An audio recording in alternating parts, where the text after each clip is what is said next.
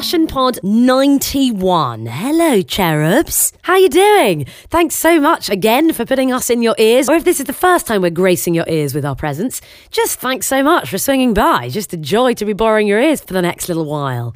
This week, our pod is courtesy of Jodie Cook. Now, Jodie is the founder of JC's Social Media and has also, with her husband, set up Clever Tykes, which are a series of books, which she'll tell you more about, but they are just so up our street. And when I spotted her on Twitter, I was like, yeah, this is basically doing what Passion Pods is trying to do to sort of, once we're past our 20s, for like young kids through a whole series of storybooks. So yeah, I'll let Jodie explain it much better than I have. It's such a wicked idea and I'm just so looking forward to sharing it with you.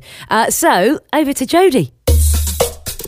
You're listening to Passion Pod 91 with Jodie Cook from Clever Tykes. So, right, let's start at the beginning. When you meet someone, how do you describe what Clever Tykes is? Okay, Clever Tykes is a series of children's books for children aged between 6 and 9, and they introduce children to positive entrepreneurial role models. This is exciting. This is really exciting. I saw you did this. I was like, why has this not been done before, I feel? It's like... Well, yeah. It makes complete sense. Your background then, tell us how on earth did that kind of come to fruition? Are you a writer, or tell us a bit more about what you do? The reason Clever Tykes came about in the first place is because if we go back 5 years or so, I set up my own social media agency when I was 22, not really thinking it was a big deal, I didn't think it was a risk. I just kind of went for it. And then 5 years on, we've got quite a big team doing some cool work. But looking at the difference between people who, when they are kind of in their 20s and feel like they can set up a business, and those who feel like it's just something they would never be able to do, the difference between those people is that the people who can have had a role model, some kind of role model growing up who is a business person, often a parent of theirs, and this is the person that they kind of emulate, they take ideas off and they model their behaviour on. So it means that they can go on and start their own business. And so what we wanted to do is pretty much bottle this role model, put it into a storybook so that children can learn from people who are positive, who are resourceful, who are creative, who go about starting their own ventures and don't necessarily see obstacles and barriers, but they see solutions and ideas. And so it's instilling kids with this mindset and this ethos that they can do anything, that they can do whatever they want to do, and sky's the limit without sounding too cheesy. Oh no, we love a bit of cheese here, Dal. I think nearly every other podcast I'm like, you can't escape it. This is the nature of the game. But it makes so much sense, but it's just one of those things that just seems to be missing in sort of general, I don't know, education, I guess, or life. If it isn't something, you know, exactly as you said, if it's not something that you're surrounded by or you know people doing, you just don't consider it as an option, I don't think. Well, if you look at literature, the media, just in general, how business people are portrayed, especially to children, you've got people like Mr. Burns in The Simpsons, who's this horrible, greedy all sort of pointy featured. And then Harry Wormwood, Matilda's dodgy car dealer dad, who sells everyone all these dodgy cars.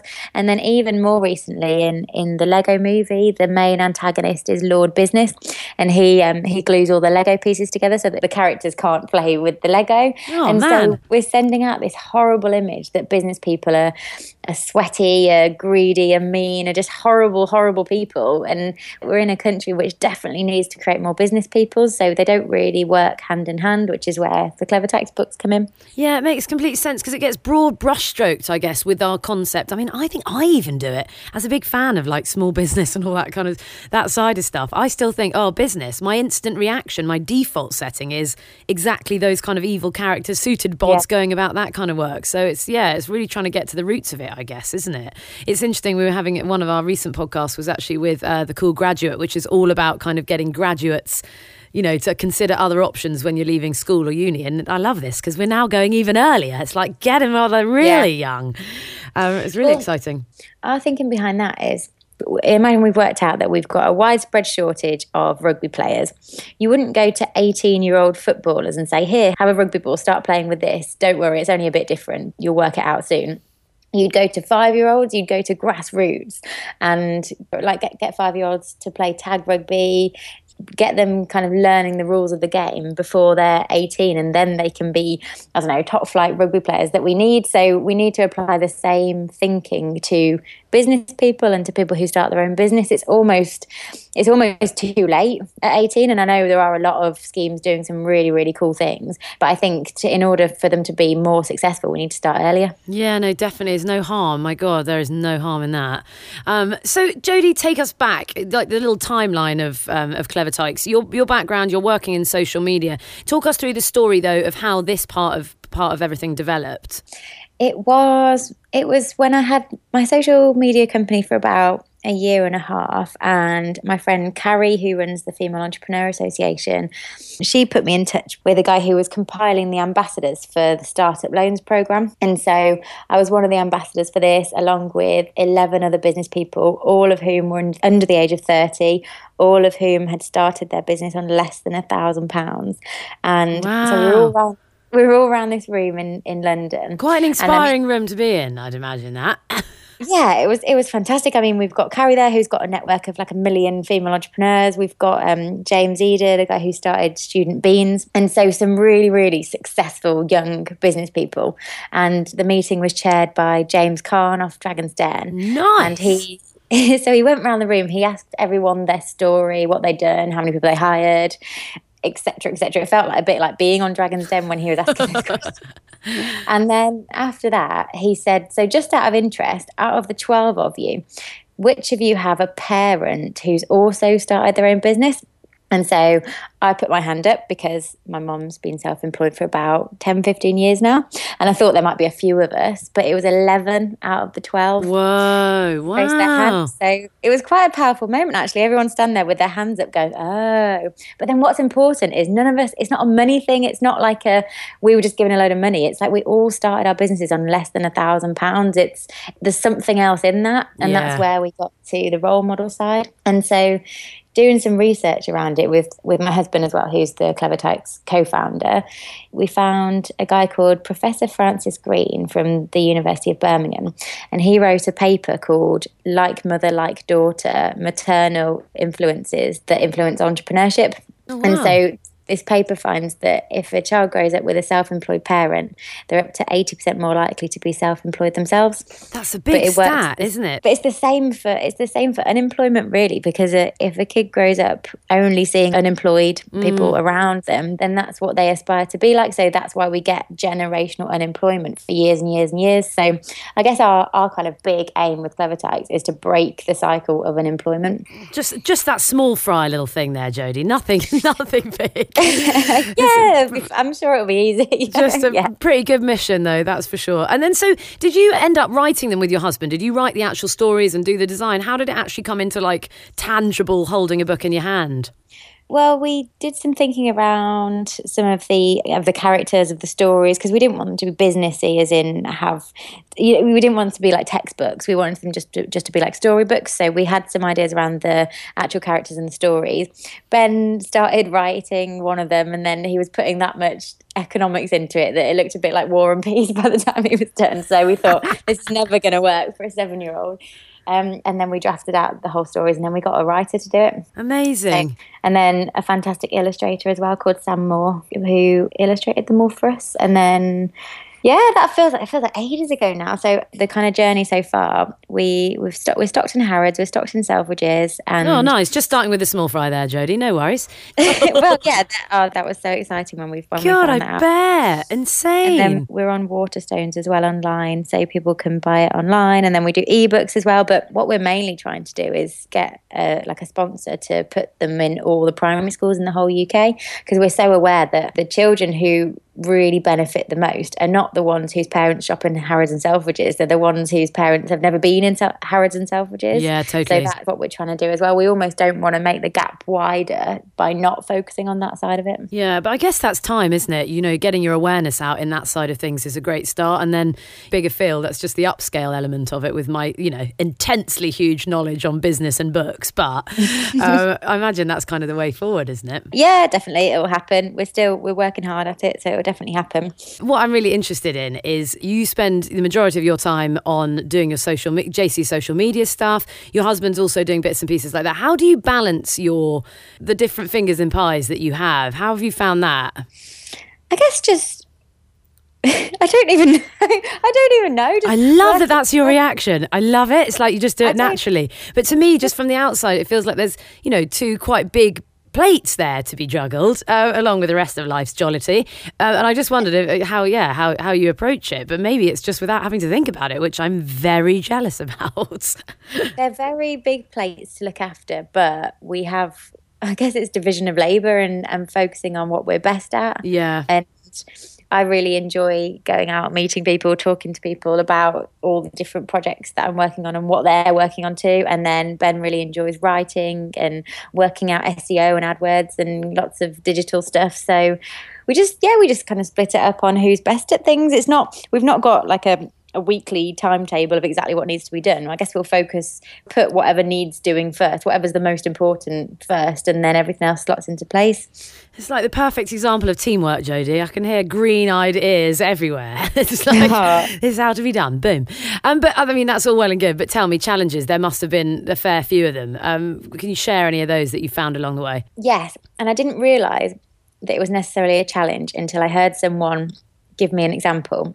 So there's two ways to think about setting up a business. There's one where you use causal thinking, which is where you think, right, there's a problem that needs solving. I'm going to solve it because that solution does not yet exist. Right. And then there's another way of doing it, which is called effectual thinking, where you kind of pull together, right, what am I good at? Who do I know? Where are my networks? What kind of things do I know about already? What industries do I know already? And then you create a business which fits perfectly into all those things. And so in effectual thinking, you're essentially creating something that no one else would be able to do because they haven't got that exact combination of skills and contacts and knowledge. So with JC Social Media, it feels like very much effectual thinking because it was an industry we were already in, already knew about, had contacts, etc.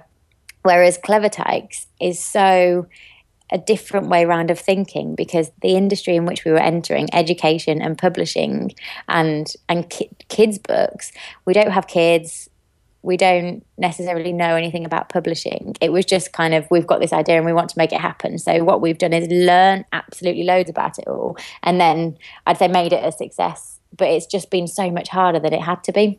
What, because you were coming at it from the different direction, I guess? Because we're coming at it from being completely outside those industries rather than having an expertise in the industry already. Yeah, it's so cool though, because you've had an experience then with both of your businesses that are just so completely different. It's pretty unusual that. I mean, maybe not for people who are serial startup people, but I love the breakdown of that and the idea that you've now got experience of both ways to enter into the sort of small business market, I guess, isn't it? It's kind of lovely to sort of think that, yeah, you've got the experience of both under your belt. Never easy, but... And what sort of... So in terms of you saying you taught yourself a lot, was that just literally through trial and error, do you reckon, Jodie? Well, Ben trawled about 10 years of Ofsted papers to work out how to put Clever Tykes into the existing school curriculum. So we've got a whole teacher's guide that fits into PSHE because it talks a lot about citizenship and a lot of different areas that's covered in that lesson. And so because of not necessarily having much knowledge of the education system before that, it was all about the research in order to make sure that we were creating something that schools and parents and teachers actually really wanted. Yeah, it's like a lot of wading through. I mean, the idea of trawling through 10 years worth of Ofsted things makes me feel slightly sick in my mouth. But that's impressive. Are there any other challenges that you've come up against, Jodie, that you think would be, that are handy for people to flag up or anything like that? I think one challenge maybe it's with being young, maybe it's just with being new to a particular market, but at the start of Clever Tykes, we really just wanted to tell everyone about it, and we wrote a lot of letters to various different MPs and business leaders, and I'd say our response rate was fairly good, but we wanted to actually get in front of people, so we decided that we wanted to take them to Downing Street and pretty much get them government backed so that we could then talk to schools about it with that kind of kudos behind us. So we pretty much hassled Lord Young until he invited us down to Downing Street to come and talk to him about Clever Tykes, and then that was pretty impressive. That's pretty awesome. It's really fun. It's a random place, but it was really fun. And he ended up writing about us in a recommendation paper that he wrote to schools. So that was, I don't even know how many emails were sent and how many kind of times we rang his secretariat and tried to speak to him. But it has to be persistence, because the people who didn't get to go to Downing Street and meet him are the people who just gave up after the second no response. Oh, I'm so with you on that. Yeah. Yeah. And it helps, I think, if you're really passionate about what you're doing. I think it's easy to stay persistent most of the time. Maybe not all the time, but most of it. Yes, definitely. Yeah, you have to be. That just, absolutely goes without even saying. But that's why I think... Well, I hear people talking about the work-life balance type thing, and I just think if you find something that actually doesn't feel like work, then you never even have to look for that balance, because it's just like you don't have, I'm doing work now, I'm doing life now. It just kind of flips in, and it's just this never-ending fun journey. You're selling it, babes. I love it. This is brilliant. You can be our ambassador for small business. Brilliant anytime. It's kind of handy, though, I imagine, as well, to have, social media know-how up your sleeve in terms of marketing the Clever Tykes books, hasn't it been? Yes, definitely. One of the things that we put in place fairly early on, which is still going to this day and still gets a really nice response, is we created a free enterprise pack. So it's a free download where someone could go onto our website and pop in their email address, and it gets sent straight to their inbox, and then they'll receive tips and tricks and different packs and different storybook downloads from us just straight to their emails. And so having the social media knowledge in place to set that all up means that it goes crazy over Facebook. We put it out and we get so many parents signing up, and we get really, really cool responses from all the resources. So definitely having that knowledge of how to promote something on a digital platform has done brilliant things for getting the Clever Tykes brand out there. Yeah, and just being able to think of things just that are a bit outside of the box, I guess, as well, that maybe we wouldn't have necessarily at our fingertips if that wasn't the world we're hanging out in. Yeah, exactly. We just try and apply everything that we're doing with our clients to the projects that we're working on as well. So far so good. Yeah, winning combo. Sweet, tell me what advice you wish you'd been given that would have been helpful maybe when you were setting up either JC social media or Clever Tykes. What bit of nugget do you wish you'd been given? My advice is don't take too much advice, I think. Love it. And I think I have a really cool mentor who just thinks really, really big with stuff, and because his professional journey is definitely something that I would love to emulate myself, then I really, really value what he says, because he's been there, done it, and he's made it a success. I think it's too easy to listen to people maybe trying to put you off certain things when that might not be the best option. I just watched Zootropolis, the film, and so Judy Hopps, who's the main character in it, she's a bunny rabbit. Her parents are always trying to go, no, don't do this, don't do that because it might be dangerous, don't do that because it might be risky, stay safe, do the safe option. And I think so many people are so risk averse that if you listen to too much stuff, then you'd end up being risk averse too. And I think the naivety and the passion that comes with starting a business is just so important that you don't want anyone to put that out of you.